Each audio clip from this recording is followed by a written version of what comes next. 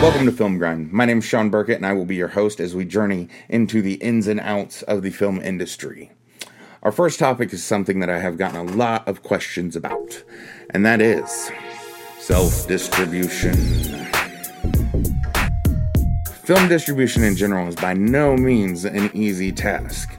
Whether it's self-distribution or going through a distribution company, both will require one huge thing out of you, and that is for you to be the driving force in promoting the film. I know, a lot of people think, hey, if my film's being distributed by a company, they're gonna put ads in magazines and advertise and all that.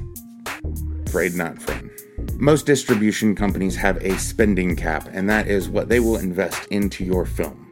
And 90% of the time, it does not include advertising of any means. So no matter what, you will be solely responsible for promoting your film. This is where many filmmakers develop a group or a team of people who support the film and will happily promote it. Once you've assembled a team, you can then start creating various social media accounts for not only your film, but your production company, or both. From this point, you can post behind-the-scenes photos, posters, stills, and start inviting as many people as you know to your social media sites. Keep in mind though, you don't want to post everything all at once. You want to spread it out. You want to keep it consistent.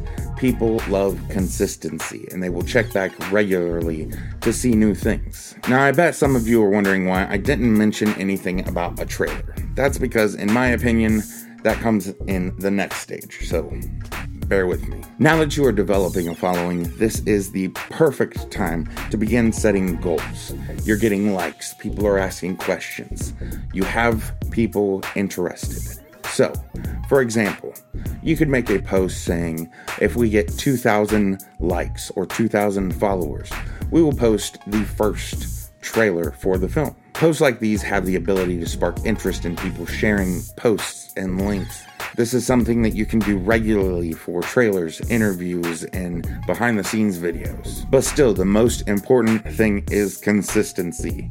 So don't do it all at once. People love consistency. Keep in mind, these are all just my opinions. I've made a lot of mistakes in filmmaking, and hopefully you can learn from them. Before the next step, make sure you copyright your film with the Library of Congress. This is a very important thing. This proves your ownership of the film. So from here, you really have two options. You can start selling physical media, or you can start entering film festivals. Technically, you can do both, but we'll get into that in just a minute. So we'll start with physical media.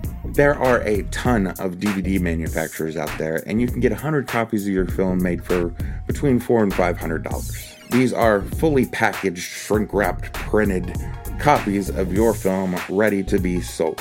But before you jump into having DVDs made, you really need to sit down and think about your key art. It needs to really represent your film.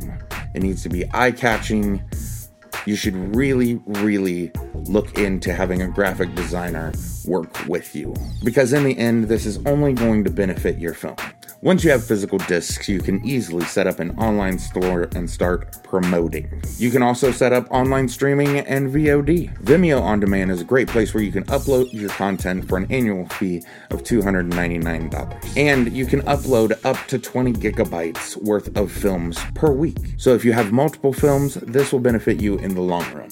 Or there's Amazon Direct, which you can do the same thing at no cost other than you will have to pay to have closed caption files made, which there are plenty of companies that do closed caption files, and they normally charge about $1 per minute. So if your film's 80 minutes long, it's going to cost you about $80. But remember, if you're not promoting any of this, you're gambling with the success of your film. Lots of filmmakers enter their films into film festivals before releasing.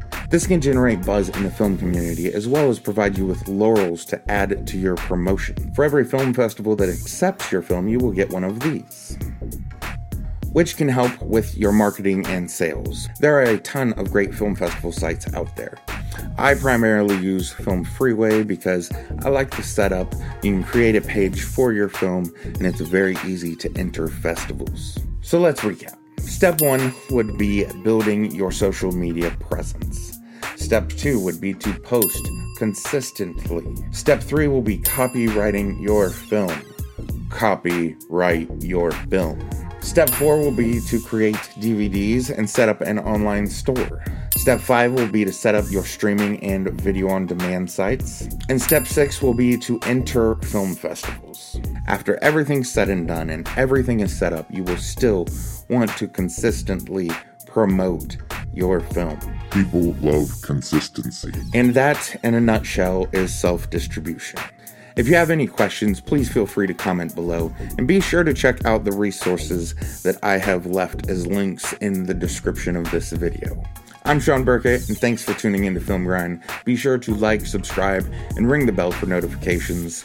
Our next video will be about budgeting and casting.